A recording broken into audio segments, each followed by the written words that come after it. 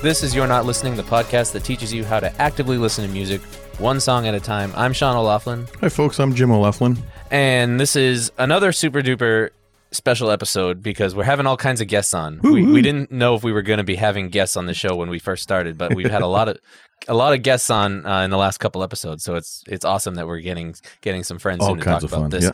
But before I introduce our special guests for this episode, Dad, how do you know if your house is haunted? I don't know, Mr. Dad joke. Go ahead. Well, if there's ghosts in it. Jeez. Bad. I mean, come on. John and Crystal, okay. So, you might want to leave now. Let's go. Let's just shut him down. So it's just, he can just be alone. Remind me which one I used the dad again. That's right. Tell me about it. See, thank you. Yeah. Thank you.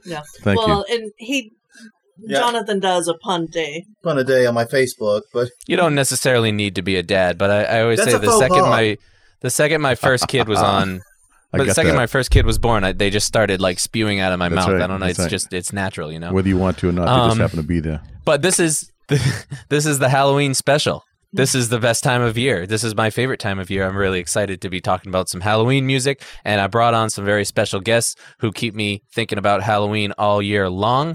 Jonathan and Crystal from Haunt Weekly. Yep. If you don't know who Haunt Weekly is, Jonathan, actually, I'll have you kind of give a quick little intro of who you guys are and what your podcast is, and give us your pitch. It's kind of what it says on the tin. We are two very avid home haunters who've also worked in pro haunts and been involved in the haunted attraction community for about almost 20 years now. It's getting close. And it's basically a weekly podcast about haunted attractions. We do it 52 times a year. We do it live every Sunday, publish the recorded version on Monday. And we just find a new topic to do a deep dive in and have fun with it. You guys have done over 250 episodes. Yeah, we published 255 right before recording this. Wow. And, the key to our success is limited editing. That's what holds me back. That's right. I'm an obsessive editor. I enjoy editing, so I do a lot of it. Yeah, John, you do a weekly show? Yes. Yeah, we do. It's called Haunt Weekly. Yeah, it's every Sunday we record. Every Monday we publish it. We've been doing that for damn near 5 years now. Wow, good for you. Wow. And you guys also do some other. Are you still doing garbage horror stuff? We like are still, but stuff? not this year. This year, because of all the ongoing pandemicness, we are not reviewing haunts. It wouldn't be fair anyway, because the haunts don't really have the ability to do the things they want and need to do, and we're not personally very comfortable with crowds and crowded situations, which we're seeing at haunts anyway. Right. So we're just skipping this year. But yeah, we do the haunted attraction reviews every year. We usually pump out about 12 to 14 of those. Every year, and that's on top of working on our own haunt and Haunt Weekly, and just basically not sleeping through September, October, and into November. Oh, and day jobs. Don't forget those. Those are still a thing, too. So, Dad, you know that I'm a total Halloween nut. I think I found people that are more nutty about Halloween than I am. I doubt it. Although maybe, but I find that hard to believe. But yeah, okay. But yeah, if you are interested in haunted attractions and just kind of, you love Halloween and you want to keep that spirit, somewhat alive throughout the year, definitely check out their show. I listen to it every week. I'm a big fan and I listen regularly. And I try to get in on the live ones and get in the chat when I can. I was in there last night talking with you guys a little bit, but yeah, and we plugged you, but you were gone already. Oh, sorry about that. All right. Yeah. I do have 2 kids you still. Missed it. Dang it. Well, I'll have to go back and listen to the recorded episode. Get you guys another download. So, but they're on tonight to talk about some Halloween music, because music is what we do on our show. And you guys mentioned in a few episodes ago, you were talking about Halloween music. I think your question of the day was, what's your favorite Halloween song? And I heard that and I was like, well, this is perfect. They can come on the show and we can talk about some Halloween music. So what we're going to do is we're going to take kind of a deep dive like we always do into one song that is super creepy and super Halloween-y, and there's some fun stuff to talk about with it. And then we'll kind of talk about our playlists and what other stuff that we like to listen to around this time of year, so other people can build their own playlists and get in the spirit as we approach All Hallows Eve. So the song that we are going to dive into tonight is called the Hearse song, and we're doing the version. This is a song that a lot of people have done, but we're doing the version by Harley Poe. And Jonathan, I assume you know some history behind this. A little bit, yeah. Can you give us a little intro into this song? It's believed to go back to the Crimean War, actually. It's believed to go all the way back that far, but we know it goes back to World War One, because it was brought from British soldiers and American soldiers would sing it. And then it was picked up. Because I just looked this up like an hour ago before we got on here. It's amazing how that happens, isn't it? But anyways, it was picked up and put in an anthology of folk songs in the 1920s and sort of had a resurgence in more recent times because of the very, very, I would say, gothic and visceral nature of this song. It's found sort of a new home in this more indie music time, because as you'll see, it's a very stripped down song. And so a lot of gothic-y musicians... Carl Sandburg! Told you I'd get there. You got there before Google. Still win. Carl Sandburg was the one. He actually did it as part of a... Humans are still superior. We win. Screw you, Google. We win today. But seriously, Carl Sandburg picked it up, put it in a collection of folk songs from that era because he was big into the revival of folk music. And like I said, it's seen a resurgence in recent years, including Harley Poe. Yeah, it's a super simple song. And I think where people would recognize it from now, and I was explaining this to my dad right before we started recording, is the sheet music, and I don't know how much of the lyrics are in the Scary Stories to Tell in the Dark books, which is, for my generation, it is really, really big. It's anyone that's in my generation and is into horror and creepy things, and you can almost guarantee that was inspired by the Goosebumps series of books and the Scary Stories to Tell in the Dark trilogy. And I think this is how I was introduced to it. I actually didn't really know this song. I had heard it before because I think you sing it at camps and stuff. But I was introduced to this version of it from a documentary about those books that is on Amazon Prime right now, which is fantastic. And I have some quotes from it because it helps kind of explain why these types of songs exist. It's really interesting. But let's go ahead and listen to it.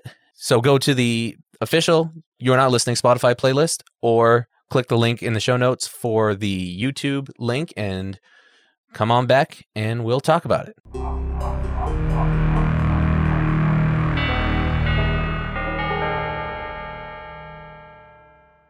Well, before you say a thing, okay, 2 comments. One, what kind of camps did you go to or work at, number one? I was going to ask that, but I didn't want to spoil it. And number 2, who the hell are your parents that this is the kind of song that you love? Oh, that's me. Sorry. All right. God. Yeah, you might roll that one back. Hey, Crystal was jamming. I could see she was feeling it. I saw that, yeah. Mm-hmm. This is such an interesting song to me, though, because it's really, like you said, it's really visceral. It's gruesome. It's really kind of nasty, but it's also a little bit silly. But he takes it really seriously. Like, there's a sincerity to this, to the way that he performs this really stripped down song. It's really interesting to me. I think there's a lot that we can kind of look into with this. And I know it reminds me. Well, I'll get to what it reminds me of before, but I want to get everyone else's kind of first impression, when they hear this song, what they think. It just makes me happy. Send help. These are your people, Sean. These are your people. Oh. Yeah. But it's also a really good description of how the body decays. Yeah. And a lot of people don't know that. It actually is. Morticians say this actually is very much descriptive of the actual process. This is why I opt for cremation. So it's a science song. It's a little bit of science in it, too. It's just a little bit, a little skosh.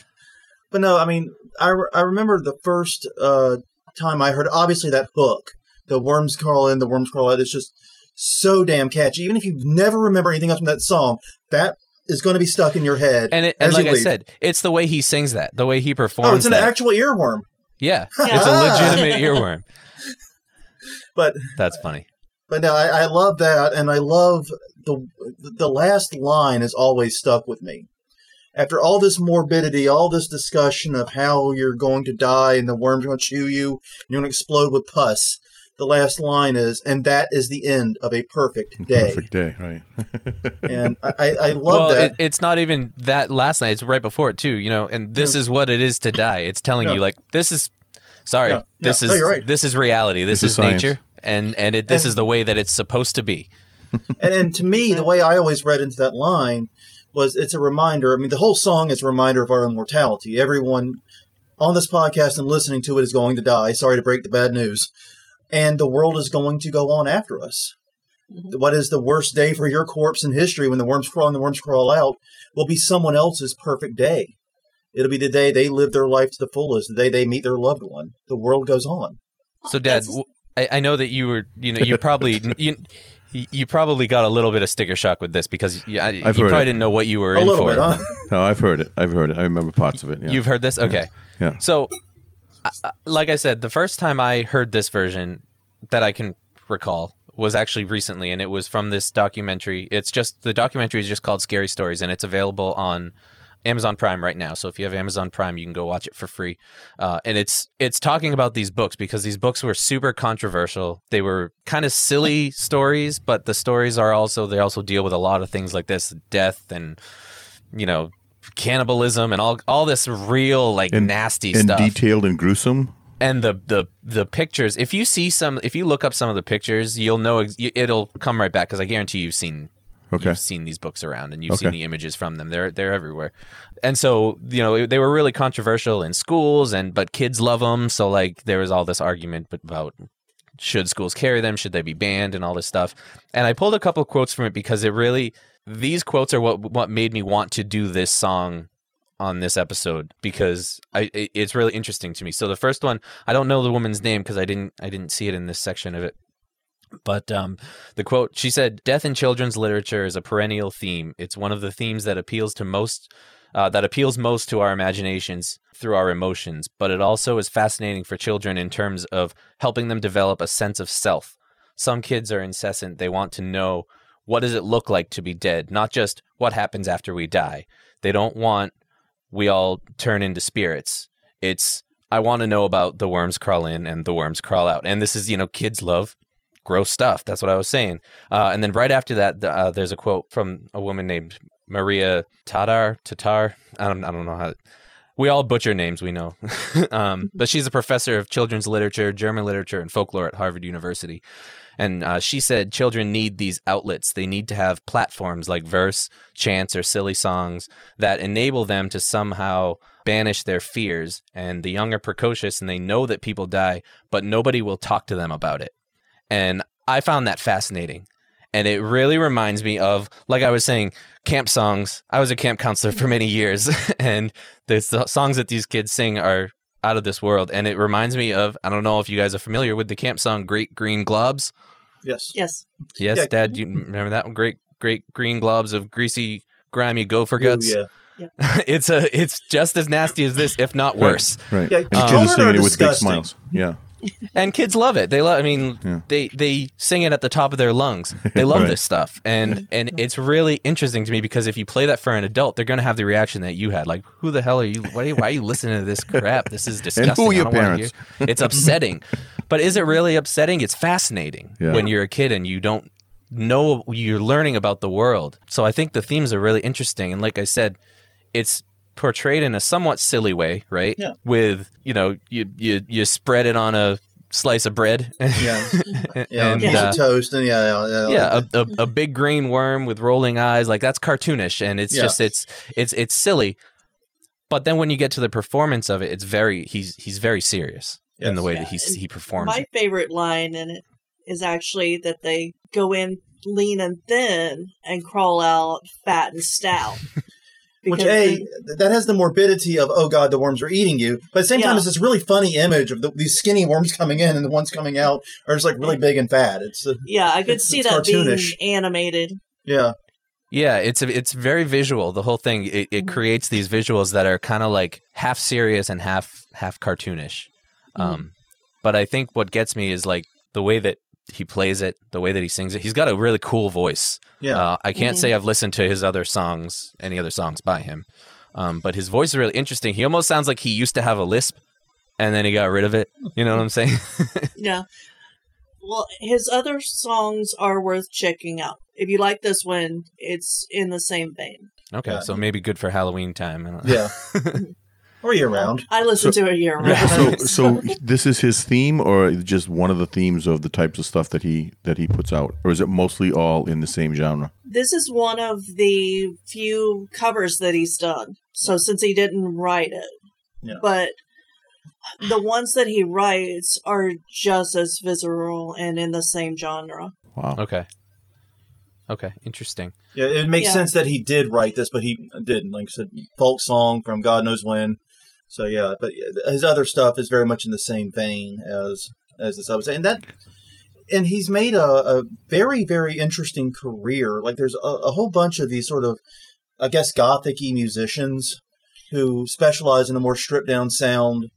I think of like Voltaire would be another one I would think of. I do Voltaire's know more him. comedy. He does But- a lot of kind of steampunk stuff too, Yeah. thrown in. But that style, the style of gothic, stripped down, just me and my instrument, just singing these weird, at times violent and messed up lyrics. Yeah, I consider Harley Poe has written himself that he considers himself Punk. folk. Yeah, punk folk. Punk folk. And I know you have a strict definition of punk. But I was don't. paying attention. Yeah. I think that It's- the punk, the people who are really into punk, Yeah. create very strict definitions of punk, and I think that there's an exclusivity that happens that I don't like. I don't like that exclusivity in the punk scene, but there are some things that I would say that's definitely punk rock. That's definitely punk Okay, rock. fair play. And I can see how this guy's attitude and his the way he carries himself. When I saw this interview with him and stuff, I'm like, okay, you can see, yeah, he's probably a punk rocker. Yeah. I can see that, yeah. But like I said, I haven't listened to his other stuff, so I can't speak to that. So Jonathan, you had mentioned, if I can jump in for a second, Sure. yeah, the history of this song, Yeah. which you said goes back, and then was So brought Leslie, over yeah. brought over by in World War I by the American and English armies and stuff. Mm-hmm. I thought I always heard a story about in the middle of World War I, they all of a sudden on Christmas night they stopped singing, they stopped fighting, and they started singing Silent Night. Like that's like a legendary thing. Like so on Halloween, The did Christmas they all start truce, the singing? very first year, yeah. Did they all stop and start singing this on Halloween, on Hallows Eve, like, you know? And I don't think the Chris fighting was saying, stopped for they this they go one. in thin and they come out like, oh, is this romantic? Let's not kill each other. Let's. And the thing is, like, the Americans entered the war late. We got there kind of late in World War I. We were late to the party. And one of the things about it is you can understand that, like, there was this mentality of we're trying to have peace and happiness, and the war ground a lot of people down. And next thing you know, they're singing this instead of Silent Night together. I think So that is this may an be old that may just be a English- byproduct of war? Yeah. Is this an See that old much more English or British folk song that was It's brought over? believed to be. It's believed to be. The understanding that I found online was that it was originally from the Crimean War, though no one can actually prove that, which would make Okay. it British, and that the Brits and the Americans picked it up, obviously being in the trenches with the Interesting. Brits. Interesting. Okay. Wow. Right. And now it's actually, weirdly enough, it's now considered an American folk song, even though its origins were almost certainly British. well, we steal everything from them. Oh, yeah. Right. Right. That's the American way. Well, and if you know anyone who works in a morbid job or has to deal with a lot of trauma, there's a dark sense of humor there that gets you through it. Yeah, we've been watching a lot of MASH, and the watching them cut open people and make jokes about it, and this guy's got enough shrapnel that they just threw the cannon at him. They didn't even fire around at him. Stuff like that. Yeah, there's a humor in the morbidity. It's a way to. Interesting. Right. It's a way not to go crazy. Yeah. Yeah, it's fascinating to me. I think, it's not. I'm not coming to this song and listening to this song for that. I'm listening to this song because it's really interesting to me. That whole thing is just it's fascinating to me about learning about your mortality and exploring mortality and nature and what really happens is fascinating to me. And I think it's really interesting that this song got so popular in this kind of niche genre that I am not really engulfed in. I know some songs from it, but it's mostly because I love Halloween, and these songs come on Halloween playlists, and so some of that kind of gothic, stripped down gothic stuff. I do. There are other songs I like that. Dad, last year when we did this, I mentioned the song Revolta Silenciosa. I don't know if you guys know that song. It is by a band called Human Wine. You should definitely look that up. You guys would probably love it. But it's the same thing. It's very visceral. Crystal's it's very, on it right now. Good job. Yeah, she's the official note She's on taker. it, yeah. And I'm sure as soon as you see the album cover from Human Wine, you'll see what I mean. It's just they fit right into that genre, and it's a really cool song. But I think a lot of this has actually come about because of the internet. There's been new avenues for exploring mortality. One great YouTube channel is Ask a Mortician, where basically a mortician, Caitlin, answers all of these questions about what goes on at funeral homes and how how bodies are processed and what takes place. And it's a very behind the scenes look at how we die and what happens to our physical presence that we just didn't have. And it's that lizard brain kind of. Yeah. It's like the it's like how everyone slows down when there's a car accident and looks. Everybody wants to see. Everybody wants to know, but it's like a dirty little secret. You don't want to ask the questions. And I think everyone, some people at least, get a lot of comfort from it because understanding it, taking away some of that mystery, makes it less scary, I think, for a lot of people. Yeah. And that gets right back to like what they were saying in this documentary. Is kids need that, so they need these kind of silly songs to explain that. And I think adults too do. Yeah. So I want to talk about the music a little bit. Okay. And I don't know how closely you guys generally listen to kind of all the different sounds and songs and stuff. We have, Dad and myself have adapted to listen very, very closely when we listen to music. So Dad, is there anything that stood out to you in that when you listen to that song? The meter of it, of how the tempo would just kind of it's a crawl. Yeah, it just kind of and it pulls you along is what it does. Yeah. I was playing. It's super simple. This is a super simple song. I was playing around with it this afternoon. It's so easy to kind of pick up, and it is that just crawling. He got the creepy sound. Yeah. Right.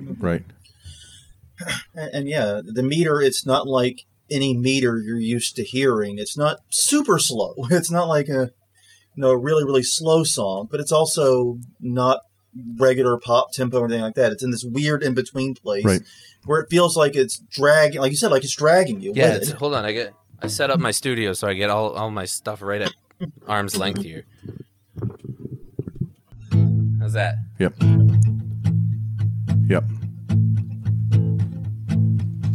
And it just feels like it just feels like it's pulling you, or maybe those are the ants marching on your brain, or the worms chewing. I feel like I'm going down the rabbit hole of the haunt or something like this. But yeah, I think it really is like a dredge, like a slow moving thing. Yeah, it's a very unsettling tempo. Yeah. Well, yes. Thank you. Okay. Thank That's you. a good word. Because I was trying to figure out how do you kind of define that? That's a really good word, Jonathan. Right. Every once in a while, I do say something good. And then and then when the banjo kicks in, I love the banjo. I'm a big fan of the banjo. Dad knows that. And when that kicks in, I like how that kind of just it doesn't go many places, right? It kind of just floats in the air. That riff just kind of continues to float throughout the whole song. It's that. Let me see if I can get this going.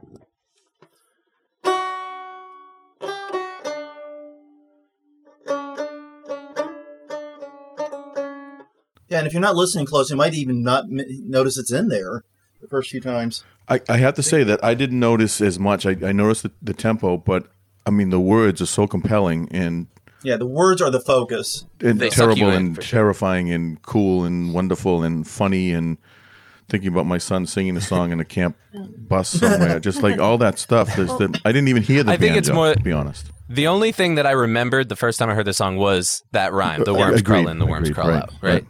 And it's just like that over and over again. But I think more of the camp songs is I was thinking more of like the Great Green Globs. Yeah. But those two kind of they fit very well together in my mind. Mm-hmm. And that banjo part I just love because it almost sounds like he's going to play that riff and then he's going to sing and then he'll play the riff again. But he continues to play it, or whoever is playing it, because he's probably just playing the acoustic guitar, but it continues to play over his verse and it goes right along with every line that he sings. And it's just this kind of like ethereal sound that's floating above the song. It's fascinating to me. It's the producer Sean, did a good stop job right with there. that. Crystal and Jonathan, did you even hear a banjo? Yes. Yes. I think it actually brightens Killing me. it. It took, but I'll say this: it wasn't until like my fifth or so on, because like you said, you get so sucked into the lyrics, Right, and you're right, listening to the right. words that you're not paying attention to the music. Those lyrics are in the voice, the vocals are just front and center, smacking you in the face with every line being more gruesome than the last. And his So, yeah, it voice took is so me a while. unique. The sound of his voice Yes. is so unique too. Right.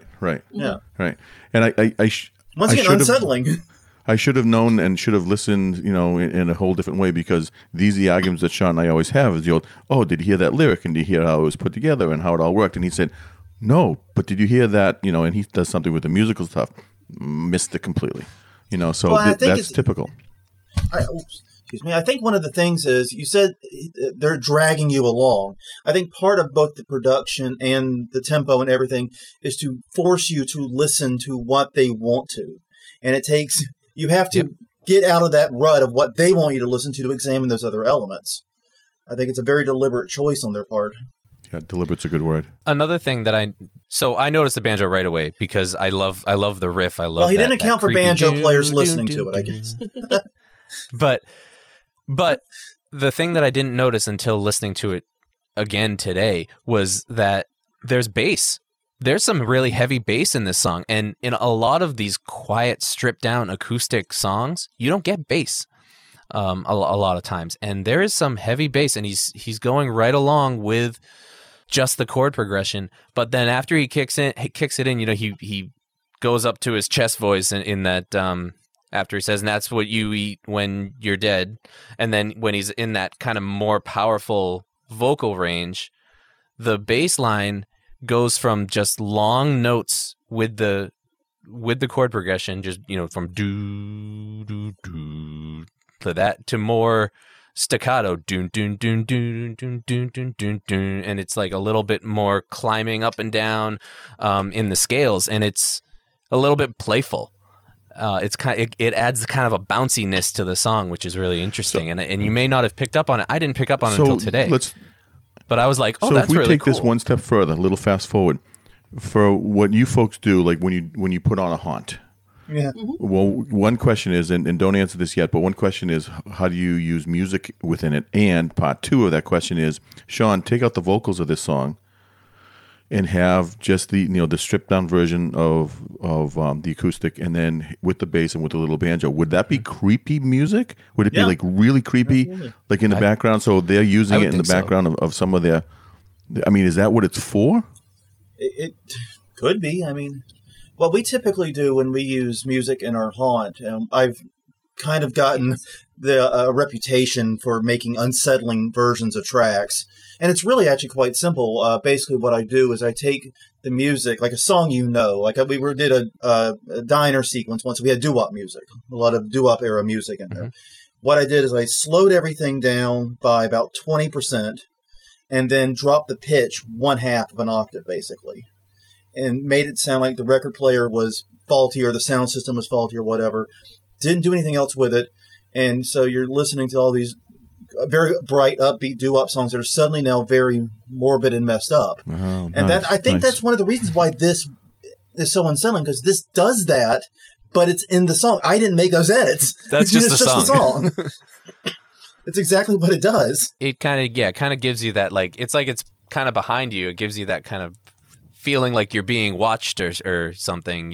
It's the same types of feelings that it gives you. It's just that kind of creepy feeling in your gut that like something's it's uncanny not quite valley right, almost. You You feel? Yeah.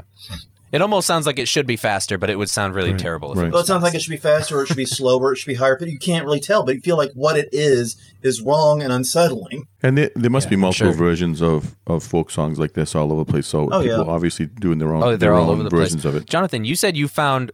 You think I you found a the Carl Sandburg recording of it, which I think is the first recorded version of it from way back, like I said, 1920-ish. And it was literally just him and the guitar. None of those other layers were there. It was just him, the guitar, singing. But the tempo was about the same. Really? So whatever it is in the writing, I've never looked at the sheet music for this. And with a lot of folk music, there may not be sheet music that was created until much, much later. So I don't know what was written down, but I think that the tempo part is definitely part of what is intended with the song. As far as the vocals and the pitch and all that, I think that was probably more Harley Poe's doing. Yeah, intentionality of it to make it drag like that to kind of pull you along. Interesting. Okay, that makes sense. I can see that. It's great. It's just so different, and we haven't done a song like this. No, we have before. not. Well, and so just for your guys' context, last year for our Halloween special, we did, and you mentioned this when you were talking about Halloween music, Halloween adjacent music. That's kind of what we did last year. I think the song that I did was Bad Things, which is the theme song from Jace Everett's what is Bad Things. Yep. Yeah, Jace Everett. Yeah. You know the song. And my dad did The Whole of the Moon by Waterboys. Waterboys? Which isn't a creepy. Which is just not. It's not a creepy song at all. But theming and everything, it just kind of fit in at the time. And so, but the song I almost did, and I wanted to do, and I almost did today, which is the creepiest Halloween song ever, and it's terrible, is Martian Hop. Which might be the worst song ever. I don't know if you guys know that song. It's probably the worst song ever written. It's pretty terrible. But is there anything else that you guys want to say about this song before we kind of get into Halloween music as in general? Oh, it's to me the tempo and everything build together. So what I got from our conversation is that the acoustic guitar controls the pace of the song. Of this song, yeah. Normally it would be a bass or a drum that would, but here it's definitely being led by the guitar. And then the banjo brightens it up, and the I'm going to have to go back and listen to the bass. I knew bass was in it because bass is an instrument to me that I notice when it's not there more than when it is there, personally. So I knew there was bass, but I never really paid much attention to it. Now I'm going to have to go back and listen to it for the 18 millionth time this season. And yeah, so that's why our show is called "You're Not Listening" because people don't hear these things. Right. But the bass kicks in as soon as he starts singing is when the bass comes in on the word ever. Don't ever laugh, and that's when the bass kicks in, and it's this really slow single note, and he just lets the notes ring. But then after it's in that about halfway through. When he's a little more powerful, and you get the drums, it's not really drums; it's like just a tambourine coming in.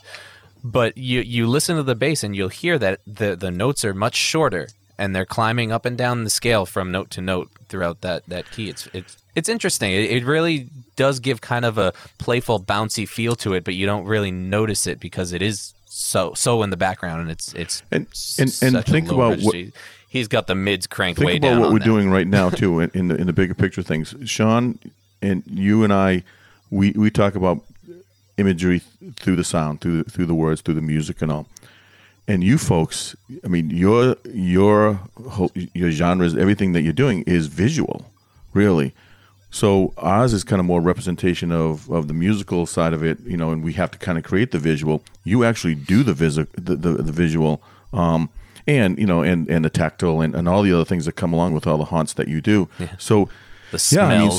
These can and probably should complement each other, but boy, they play in together, especially with this song. It kind of pulls you in both directions. So you do see the visual, and Crystal with your image of the coming in thin and leaving fat, and that's like exactly how you turn a song into something that's going to be more visual. Mm-hmm. Interesting.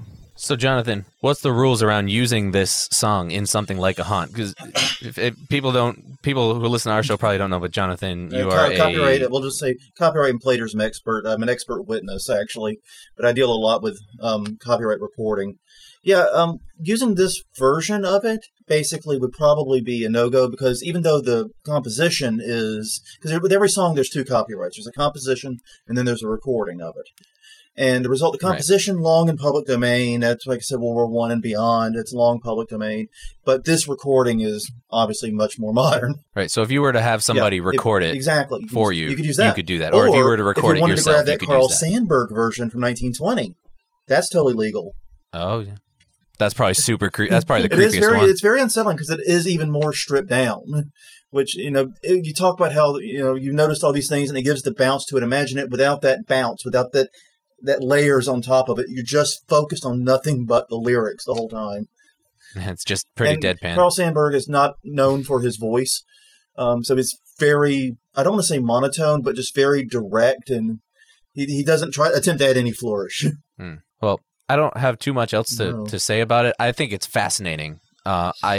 You could change out the lyrics to that and make it about anything, and I think I would still enjoy it because I think the sound is just really interesting, and I really like how much heart and effort he put into performing that. He, like I said, it's kind of a silly song when you really look at it, but he took it very, very seriously in the way that he sings it. Made it dark. I think he did a really good job. I like his voice. I think it's interesting, and I can't really get past the sincerity of that performance. That really does it for me. So that's all I have to say about that. But I want to talk about... Can I just sprinkle one more thing in there? I don't know if Sean ever told you about what my background in music was, but I did mobile DJ work for like 30 plus years, and thinking of weddings and all that. And I don't think I ever remember playing this as a first dance for a bride and groom. No. Nah. Probably not. And did you ever play the Time Warp? Yes, without question. Okay, that could have been the follow up without question. But and I have, believe it or not, played funerals. I've done sound for funeral stuff, and I'm thinking, kind of would have been cool to like slip this in there, but I don't know if people would have thought it was going to be. The people that stay late. If you DJ my funeral, you have permission. Just interesting that trying to think of it from my perspective, like, would I ever come across this song? Probably not, unless with my son. Now, and if you can indulge me one more question, Jonathan, Sean, now that you're a dad, is this going to be something that you're going to have a regular conversation with your girls, 3 girls, and let's talk about this and let's sing this song in long van rides as you go cross country and sing, in the car? Of course, but when they're ready, and I mean, my oldest daughter is 3. Right. 3 going on 12. I think if she starts to ask these questions about these kind of things, I went to school for biological sciences, and I worked in a biotech lab for a few years. I'm a science guy. If she has questions about what happens to your body when you die, I'm going to tell her what happens to your body when you die. And if this helps her understand it and get a grasp on it, then of course I will play this song for her. And I don't probably not a first dance at a wedding though. Don't do that. So, I don't fear that day. When she's ready, we'll talk about it. Absolutely. Well done. And then we'll play this song and we'll sing it together, and it'll be hilarious. And then you'll have it stuck in your head for the next few weeks. That's right. That's right. Right, exactly. It's going to stay with me. Like it is such an earworm, pun intended. Always intend your puns. It really is. It really is an earworm. It sticks with you. But I want to talk about a broader, a broader range of Halloween music, because Christmas music takes over during the Christmas holiday, and that doesn't happen with Halloween.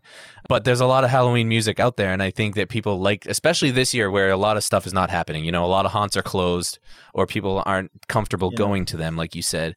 And that's a big activity for a lot of people. And also don't have your Halloween parties and your usual things you do. Yeah, and trick-or-treating, my town canceled trick-or-treating. So like there's a lot of people feel like Halloween's not happening this year. And I think having a fun playlist and some music that you can kind of like get you in that mood and feel like it's Halloween time is really, it's really important for people who enjoy the holiday, like myself. And Dad, you've been playing Halloween parties my whole life. You would do the rec ones and stuff like that, and there's a lot out there.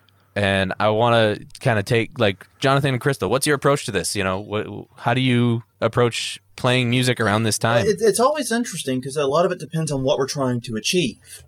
Like we do a yard display every year, and some years, not this year, but some years we would set it to music. And for that, because we wanted the yard display to be more kid and family friendly, we'd focus on a lot of Disney stuff and a lot of more family. I think the hardest thing we would do in that is like stuff like, Ghostbusters, the theme. And I think the most controversial one was the Tiger Lilies. Oh, yeah. Darkness. And Crack-a-Doom. We did Darkness and Crack-a-Doom. Yeah, I'd forgotten about that. Crack-a-Doom would be really good for you to listen to. Yeah, it's another good one. It's a very... I can't say... The Tiger Lilies are an interesting band. It's a folk band, once again, but it's not nearly as stripped down. I think they have 4 instruments, and the lead singer is in a falsetto.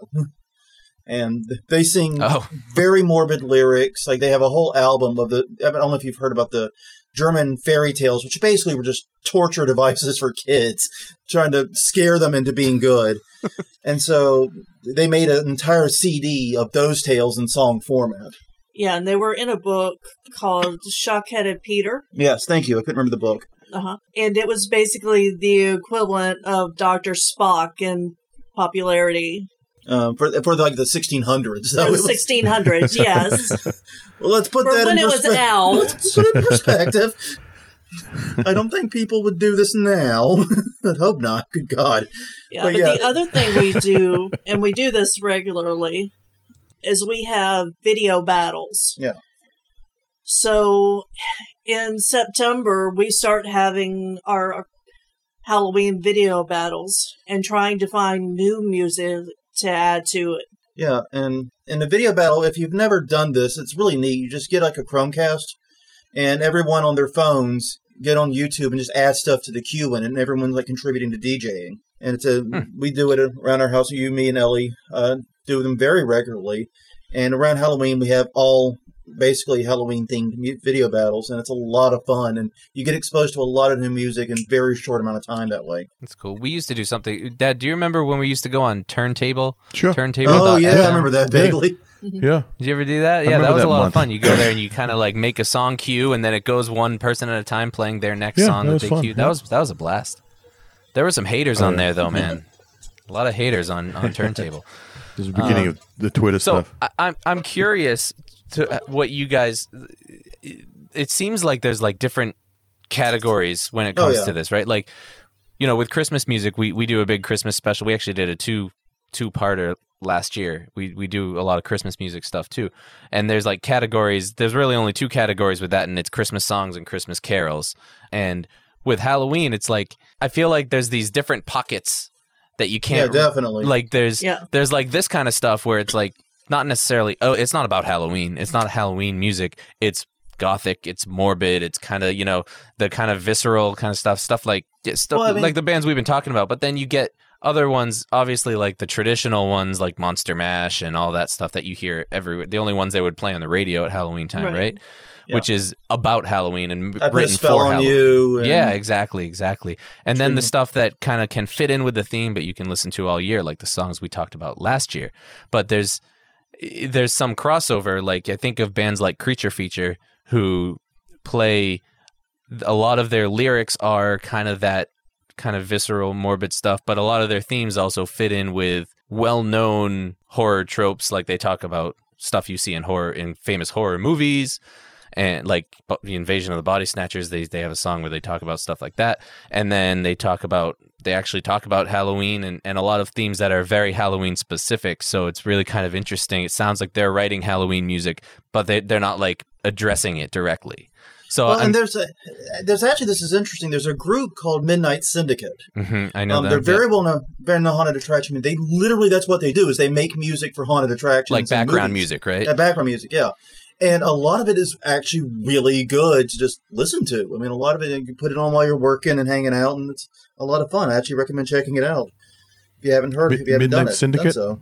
Midnight Syndicate. I do know, I do actually listen to, I put them on in the background sometimes when I'm working, because it's not all like creepy, scary music. Like it's just kind of atmospheric, ambient music, which is kind of cool. And that is how they started, right? That was their intention, was to make this background music for these types of entertainment, which is... And they actually license their music to haunted attractions in exchange for just putting up a poster. Really? Wow. So it's freely licensed. I know a lot of haunts use it just because of that reason. They don't have to pay ASCAP, BMI, or anything. And it's good enough. It works.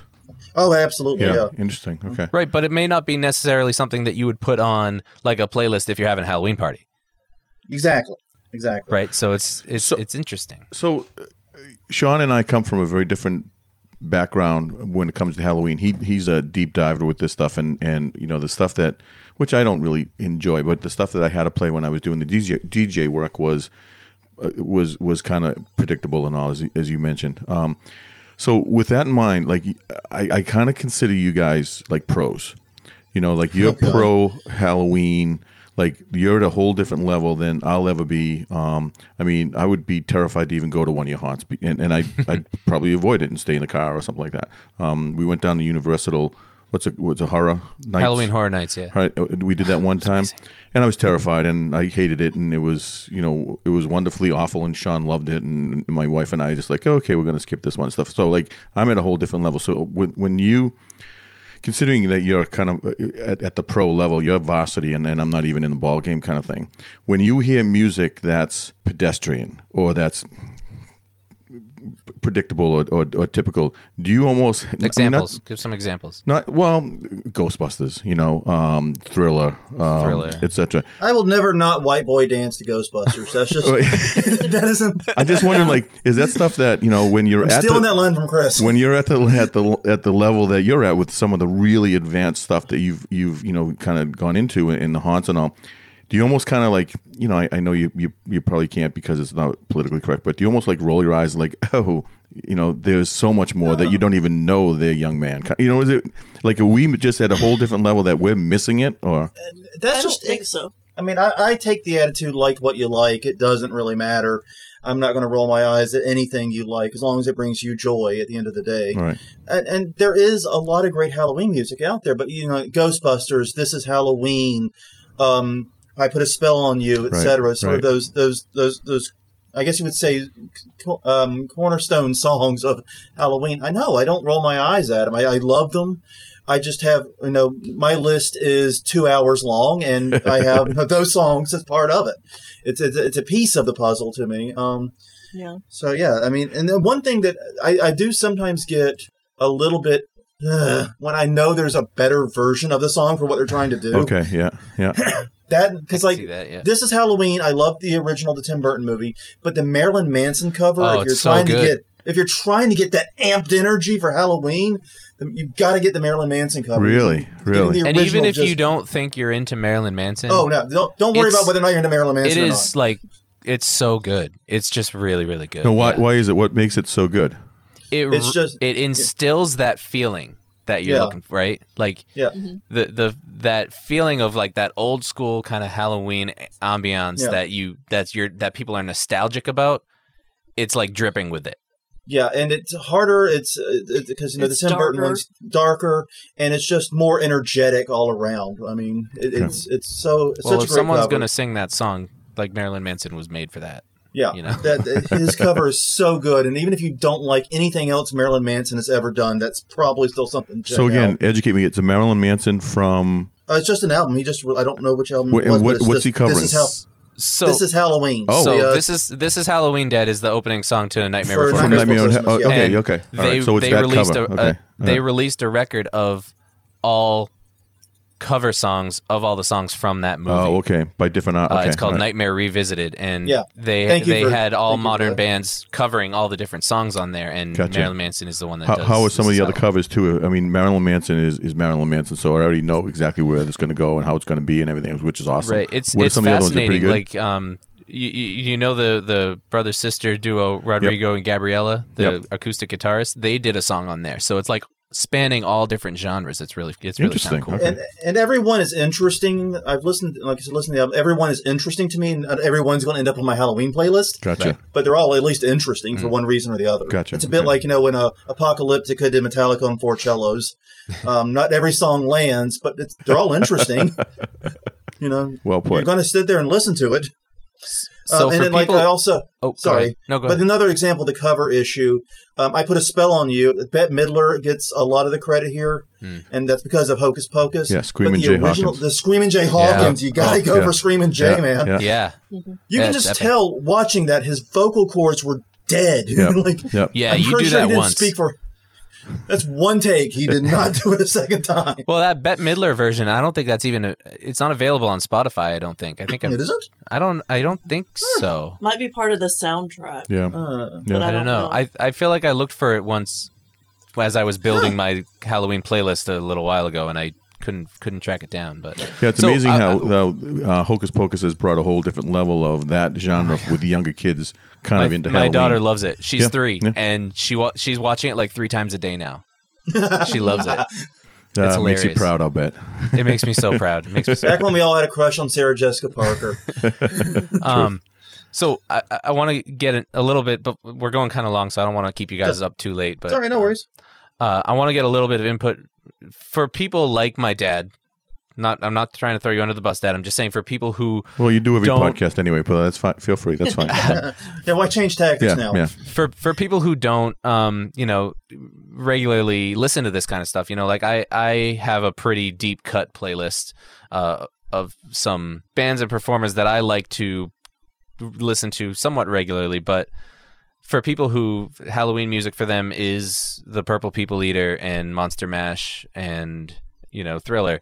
What are some bands that you would recommend they look into without kind of that are easy, easy to access, easy access, and kind of the dipping their toes in the water, so they can just kind of build out a bigger playlist and have more songs that they can listen to around this time. What leaps to mind right away is Voltaire. Aurelio Voltaire. He's got multiple albums, and his songs tend to be approachable to even family friendly in many cases. He doesn't do much that I think would be like inappropriate on like a family Halloween playlist. Nice. But he hasn't gotten a lot of love. I mean, some of his songs sound like kid songs. Yeah, I mean, Brains, it was a kid song. It was literally on Billy and Mandy. He's done a full album of kid songs. Yeah. He does kid songs, but yeah, he does that very interesting sound and very topical for Halloween. Also, I would say the horror pops come to mind. Horror pops, isn't that like a punk rockabilly kind of sound? Yeah, it's a punk rockabilly sound. They have songs like "Walk Like a Zombie" that are definitely appropriate for Halloween. There's a lot of horror punk bands out there. Yeah, there are. That are, I don't know. I don't love the horror punk thing, but I get that. Personally, you got anyone in mind? I know we threw out a Voltaire, which was probably your first go. Sorry. No, that's okay. And look into some of the deeper cuts on bands like Alice Cooper, I would say. Like everybody knows like 5 or 6 Alice Cooper songs. He's got Keeping Halloween Alive. It's actually one of my favorite Halloween songs, and it seems like almost nobody's heard of it. And one of my favorite Halloween songs is actually the Who, Boris the Spider. That's true. That's true. John Entwistle. Yeah. Yep. I think you could say the same thing about Rob Zombie, too. I know it's kind of cliche to throw Rob Zombie in the same boat as Alice Cooper, but he's got some pretty deep cuts, too, that are really good. What by Rob Zombie remains one of my favorite Halloween tracks, for example. I love that song. I am excited to talk about Rob Zombie at some point because he's got a really interesting sound, too. Yeah. That you might not expect if you just kind of look at him for face value, but there's some interesting stuff going on there. And then the other band I mentioned earlier that I have a lot of on my Halloween list is Creature Feature. They're so interesting to me.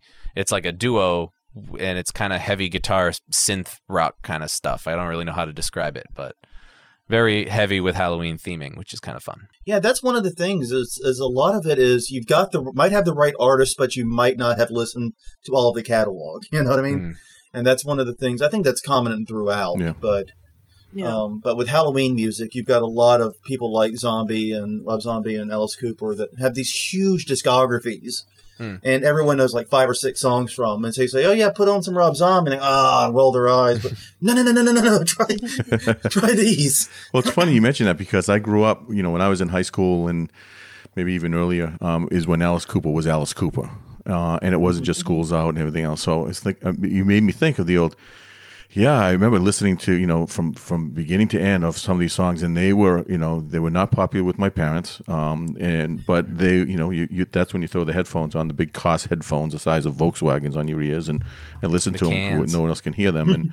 And I do remember that there is some stuff in his deeper catalog that was pretty that was pretty out there. So I forgot about going in back and doing that. So I'll have to explore that, like $1 Billion Babies and a bunch of other things too. So okay, and he's got like some relatively new stuff too, like Vengeance Is Mine. Really? Okay. His new stuff as well. Okay. He's got Vengeance Is Mine, great song. Also works well in Halloween too. Nice. That's a relatively new cut by him.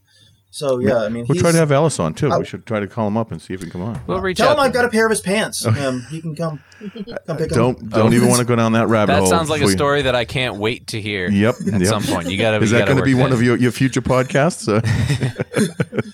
Yeah. This episode we're talking about Alice Cooper's pants, and now we came to own a pair, signed on the butt by him. Nice.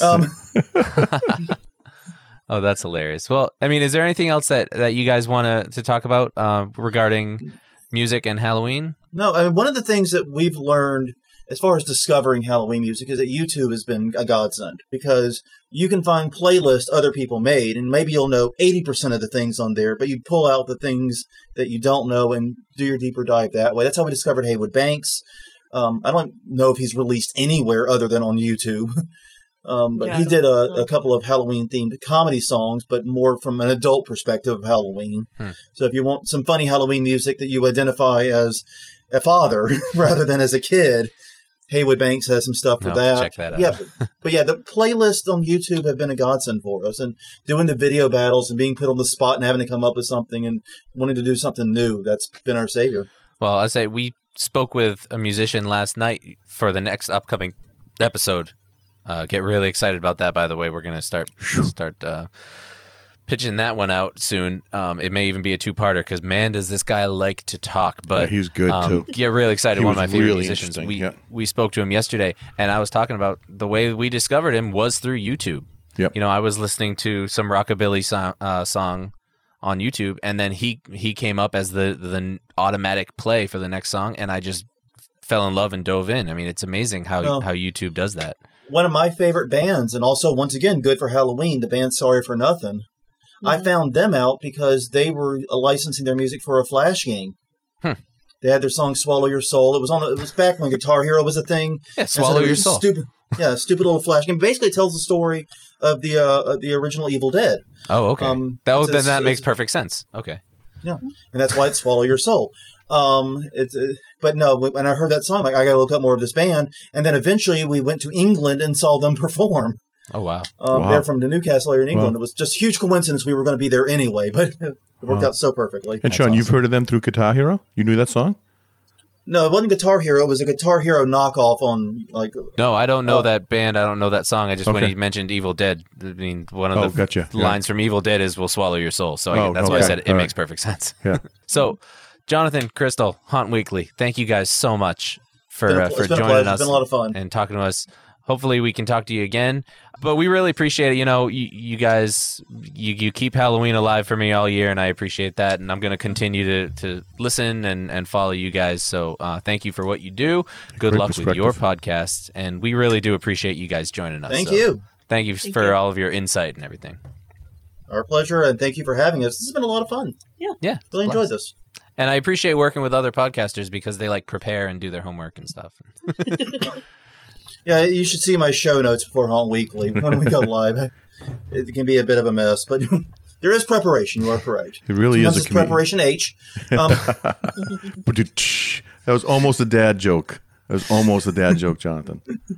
Dad, do you want to sign off at all? You got anything else you want to say? No, just I feel so unworthy of this because I feel like I'm like the third wheel on a really nice Halloween date kind of thing.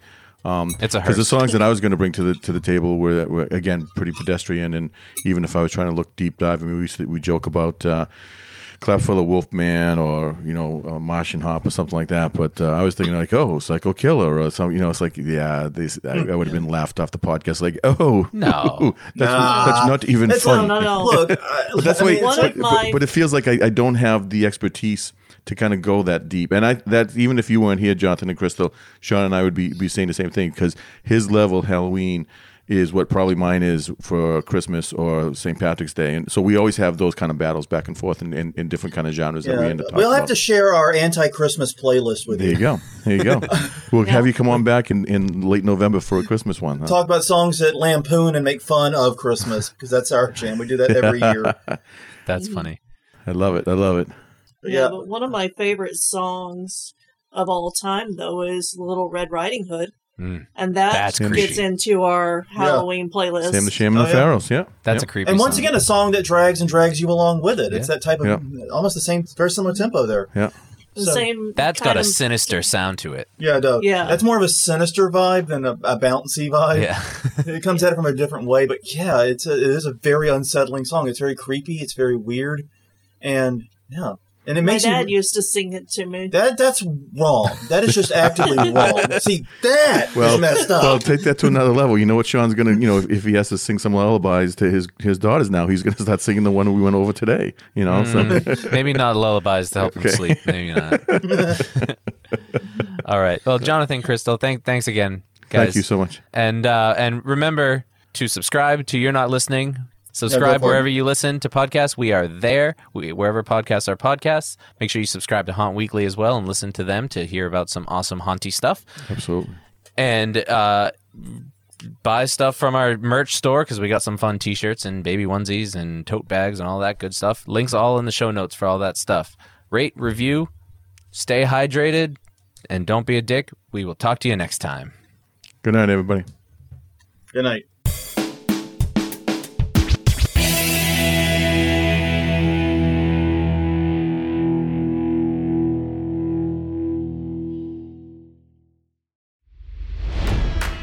It's NFL draft season, and that means it's time to start thinking about fantasy football.